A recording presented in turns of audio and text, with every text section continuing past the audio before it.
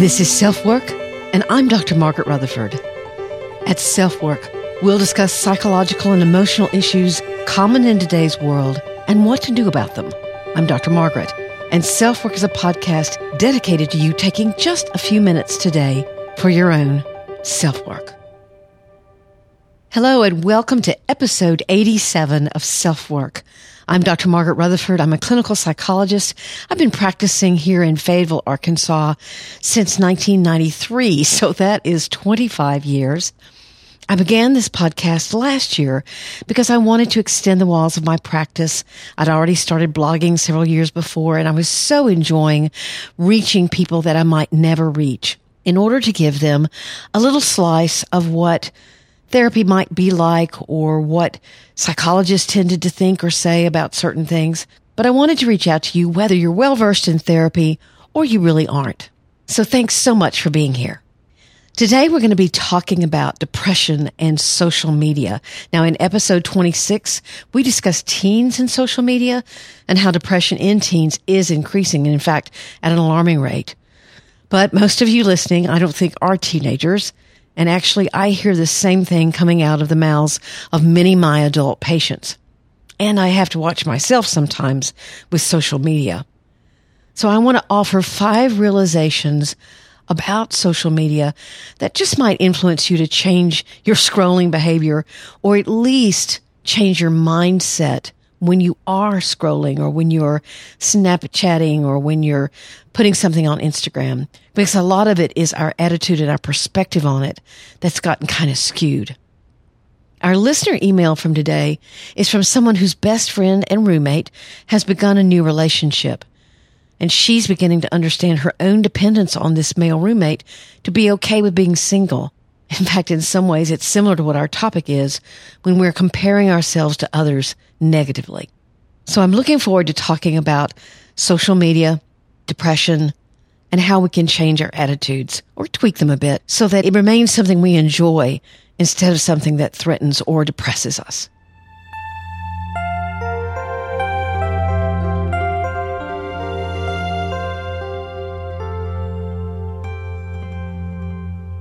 You know, when I became a therapist, I thought I would start drinking herbal tea and wearing flowing clothes, but that hasn't happened. So every morning I stop by Sonic and get my large unsweetened iced tea with extra ice.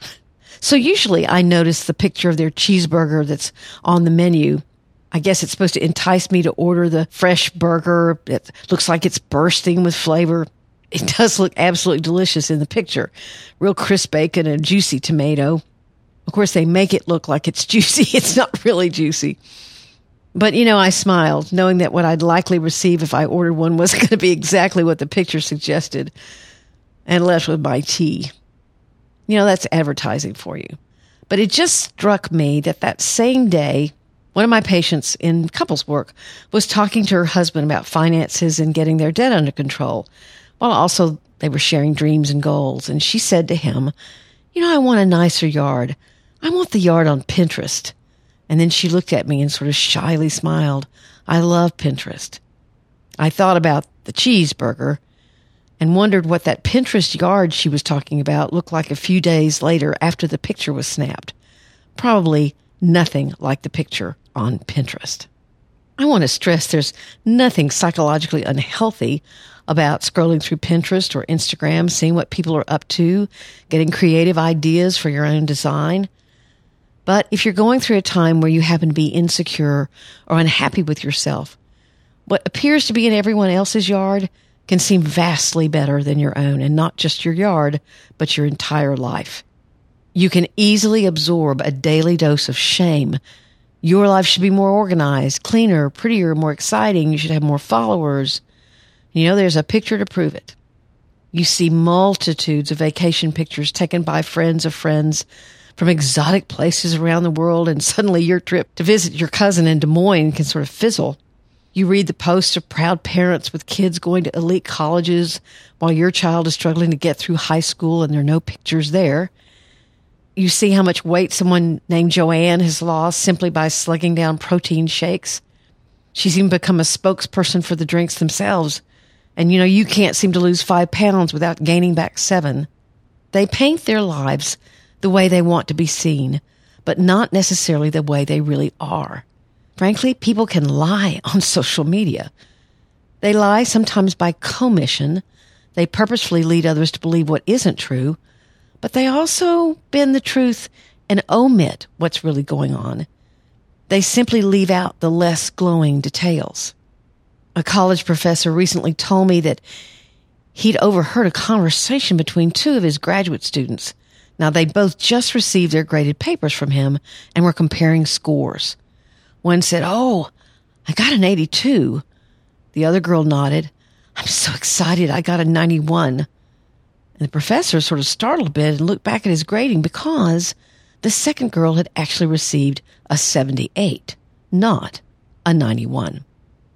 You really don't know what is someone's truth. Back to our examples, you don't hear how that same couple fought their way through Bora Bora. You don't realize that the kid who got into Harvard really wanted to go to a state university but was pressured by her parents and is now having terrible panic attacks. You don't know that good old Joanna has lost weight countless times, regained it, and that her husband has actually threatened to leave her if she doesn't keep it off this time. You don't know the backstory. Now, if you've listened to SelfWork at all, you know I talk about something called perfectly hidden depression, and perfectionism is a vital part of that particular syndrome. And perfectionism can certainly make this dance of social media and depression far worse. Back in episode 85, we talked about confronting perfectionism, in fact. So if you're one of those people who clean up before the housekeeper comes, you already know the kind of immense pressure you put on yourself. You don't want anyone to see your mess, your vulnerability, whatever. There are many gifts to being a therapist, but hearing everyone's backstory of realizing that appearances are often just that, appearances, is definitely one of those gifts. But you don't have to be perfectionistic for your anxiety to reach epic proportions when you scroll through social media. So how can you handle it better? How can you help your kids handle it better? So rather than allowing social media to set you up to walk around not feeling good enough, there are 5 realizations, 5 things you can do or not do to help you have the right attitude when and if you choose to look at it or to participate in it. Now, I want to make sure you realize something. I'm not against social media. In fact, I got on Facebook years ago, not only because my son was on it, but because I was having patients get on it and they were being hurt. One teenager specifically, I remember, because she was being bullied on Facebook. So I needed to know what was going on. And certainly since I started blogging, I'm on Twitter, I'm on Instagram, on Pinterest. I have not fallen in love with Snapchat yet. My memory is so bad that if I don't have a picture of what I just said, I'm not sure I'd remember. But there are many people who adore Snapchat out there too, and I'm sure there are others that I'm just not savvy enough to know about. So this is not a blast on social media, okay? I'm simply saying there's an attitude you can have while you're participating in it, if you so choose, that can be helpful. So first and foremost, don't romanticize what you see. In fact, very proactively normalize it. Let's say you see a picture on Instagram and it's 2 people, their backs are to the camera, watching a gorgeous sunset over some lake. Now put yourself there, but then work to not romanticize it. Sure, it's a fabulous sunset, and yes, they're holding hands. That's wonderful. But somebody's stomach is growling because the other one wanted the picture and they didn't, and they were getting hangry, as we call it. One of them has a cold. Now, these are normal, everyday things that are happening that will humanize the picture so you don't make some kind of Hollywood movie out of what you see. Hopefully, you then won't put yourself down for not having the same, because real life is far from Hollywood. Think about your own pictures. You probably spend some time picking out the best one before posting. Well, other people do that as well. Some people do it obsessively. In fact, I watched the other day as a young mother in my neighborhood lined up her kids in the front yard. It was around July the 4th, and they all had American flags in their hands and were dressed in red, white, and blue. I drove by several times. I wasn't just sitting there staring at them, but literally she must have taken photos for about 20 minutes. You could see that the kids were growing more impatient with every take. I thought to myself, any minute they were probably going to rip each other's outfits off, or maybe she'd bribed them. But they did make it through, and as I was driving past for the last time, they were all running to the car, probably screaming about who was going to sit in the front seat. So again, don't romanticize. Try to think, how do I make these people normal people? Now again, the second one is a point I've already made, but realize that people lie, and there are no lie detectors on social media. I have a patient whose mother was very abusive to her, for example, quite neglectful as well in many ways. So there's kind of a double whammy for her. And her mother posts regularly about her great religious conviction and her spiritual journey. And my patient just gets mad, gets sad, gets angry, whatever, because she knows that her mother is nothing like what she puts on social media. It's what she wants the world to believe about her. I've used this example before in some podcast or another, but I remember also a patient telling me that she got so nervous and anxious about her life not being special enough to be on Instagram that she would spend an hour or two putting something that looked well put together and kind of cute and taking a picture of it for Instagram. It didn't really exist in her house. She created it. So again, realize that they're anxious, insecure people out there doing that all the time. The third one is an attitude change. You can choose to be motivated by something you see that you admire or read that you admire, rather than allowing envy to overwhelm you. When I started blogging, I have to admit to you that I became very enamored with how many people liked my posts or how many Facebook followers I had. And it was very hard for me not to be seduced into looking at those numbers all the time. And then, of course, I would look at other people's numbers, and sometimes mine would be larger than theirs, but often they were not. And I would have to give myself a pep talk of some kind. It was really ridiculous. You can get stuck in jealousy or even envy that someone's life, whether it's their real life or their life on social media, seems to be what you want for yourself. Seems being the important word there. Maybe you even follow someone whose life is one you wish you could create. I know there are a lot of people who have huge followings on Twitter and on Instagram and on Pinterest who take pictures of themselves constantly, and they're selling you brands of this and brands of that. And it's easy to say, oh, I want to be just like her or him. So I want you to take a moment to write down what that thing is that you see in their life or that you believe you see that you want in yours. Write down what would have to happen for that to begin to be created in your own life. Allow that to motivate you and wake you up to possibilities that are out there, not get you stuck in bitterness or self-contempt. And realize that we're all on a spectrum. Someone may very well be out there looking at your life and admiring you or your last post on Instagram. You just never know how you're being perceived. And again, you can allow things that you see in other people to serve as motivation. I don't think I've told this story on this podcast, but after all, this is my 87th episode. I'm beginning to forget from time to time, but I took a college class in drama. It was actually MFA students. Many years ago now, I had just been in a musical, and the director of that musical taught the class, and she invited me to join them. So I was about 45, and all the other students were probably in their mid-20s, maybe late 20s. And I went and I sat, and I had been in about, maybe a dozen plays in my entire life at that point, and these people had been in dozens and dozens and dozens. I sat there and heard them sing and watched them act, and I tried my best when it came my shot. But oh my gosh, I was so intimidated. So I called the professor, who was by that time my friend, on a Monday morning, and I said, Amy, I really so appreciate you inviting me to take this class. I know I need to learn what you have to teach, but I just can't. These kids intimidate me, and I feel like I'm actually their worst nightmare, that I'm that person that gave up music and gave up drama to go do something else. She just started guffawing, and she said, Margaret, do you know what I do on Sunday nights? And I said, no. She said, the graduate students come over to have dinner. I said, great. And she said, "You know what we talked about last night?" And I said, "No." She said, "How they all find you intimidating." Well, you could have bowled me over. I mean, she just started laughing. She said, "Give it a chance.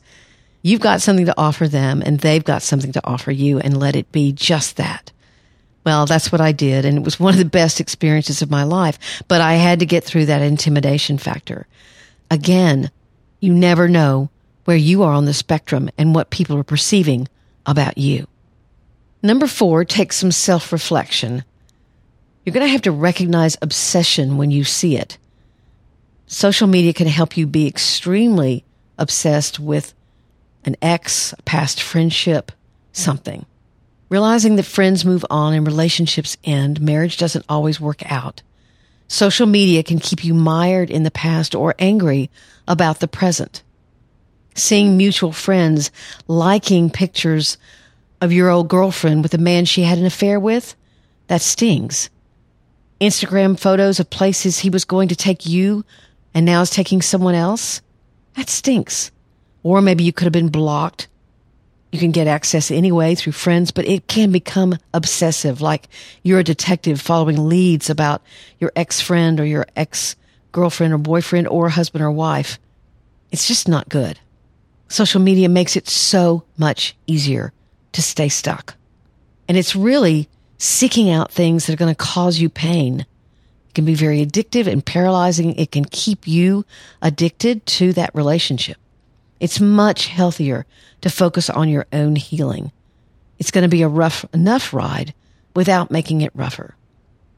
So you have to take steps if you recognize you're getting obsessed by unfriending or blocking or whatever, so your own emotional healing can occur.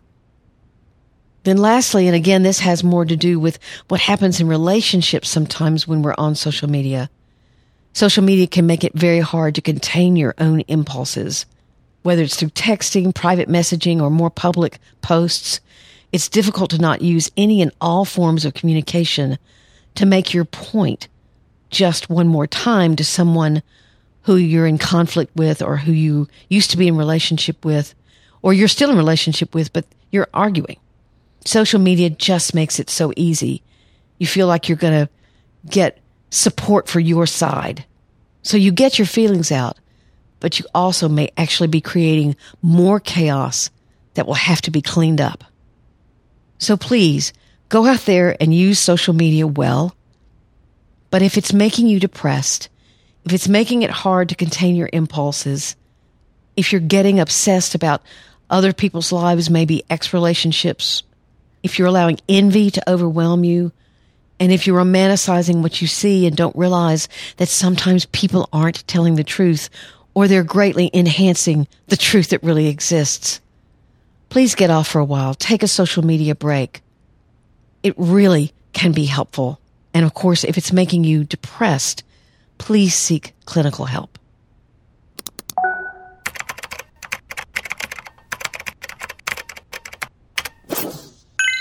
Our listener email today is from someone who's living with their best friend, who happens to be of the opposite gender, and didn't realize quite how much she was dependent on him to feel okay about herself being without a partner.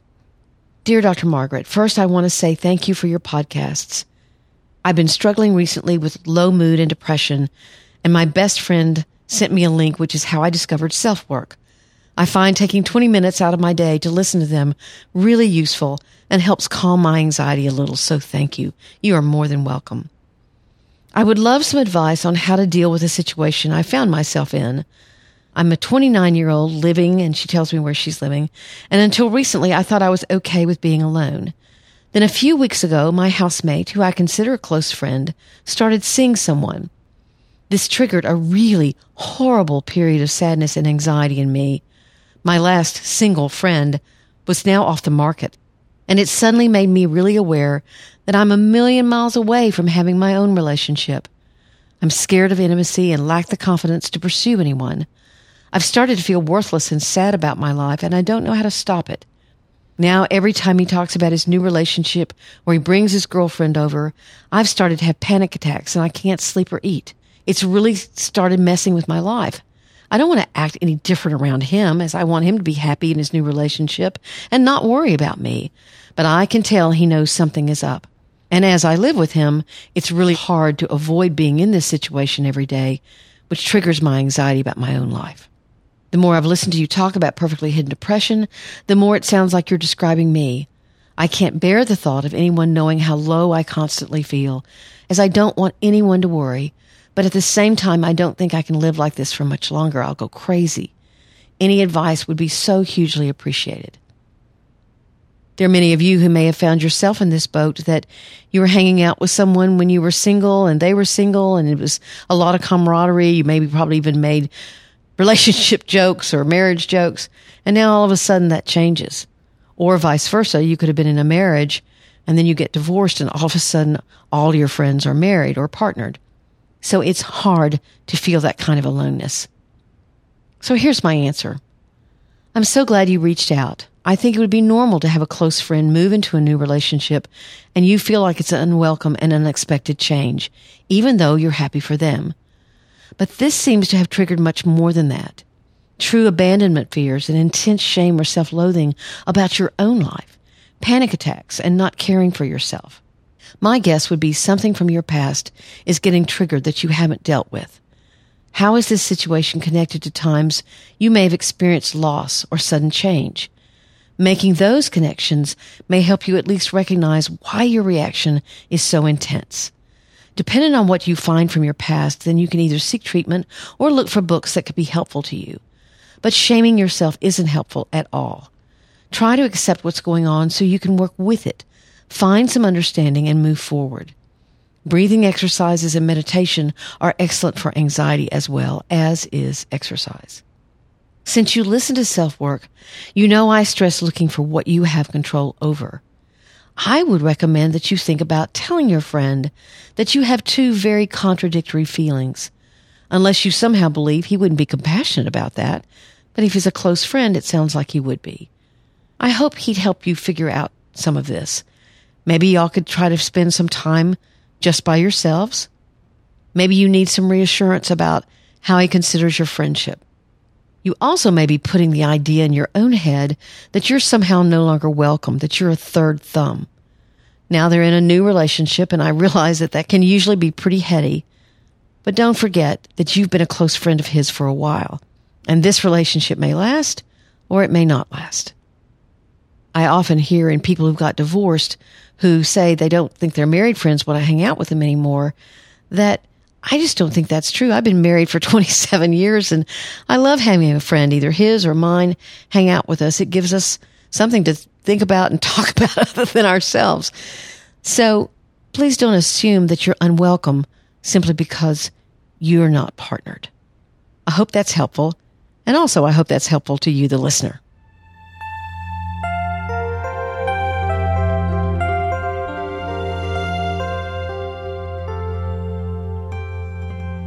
I want to thank you so much again for listening to this episode of Self-Work.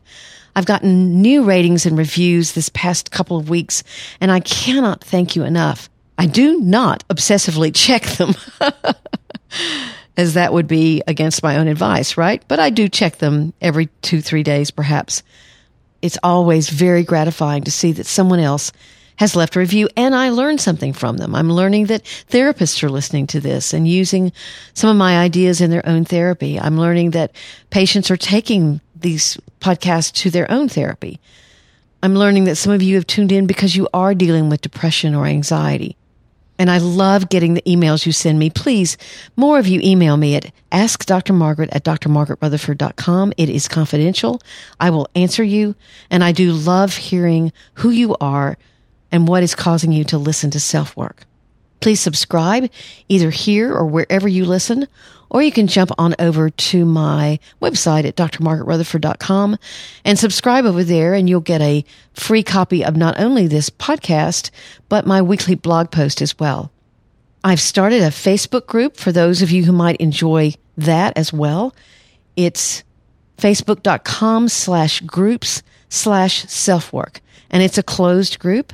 So our comments will remain private only to the group, and I'd love to see you over there. Several podcast listeners have joined, and it's delightful. We're from all over the world, from all different cultures and backgrounds, and it's fun to hear the different ideas that we can share. So thanks so much for being here. Take good care. I'm Dr. Margaret, and you've been listening to SelfWork.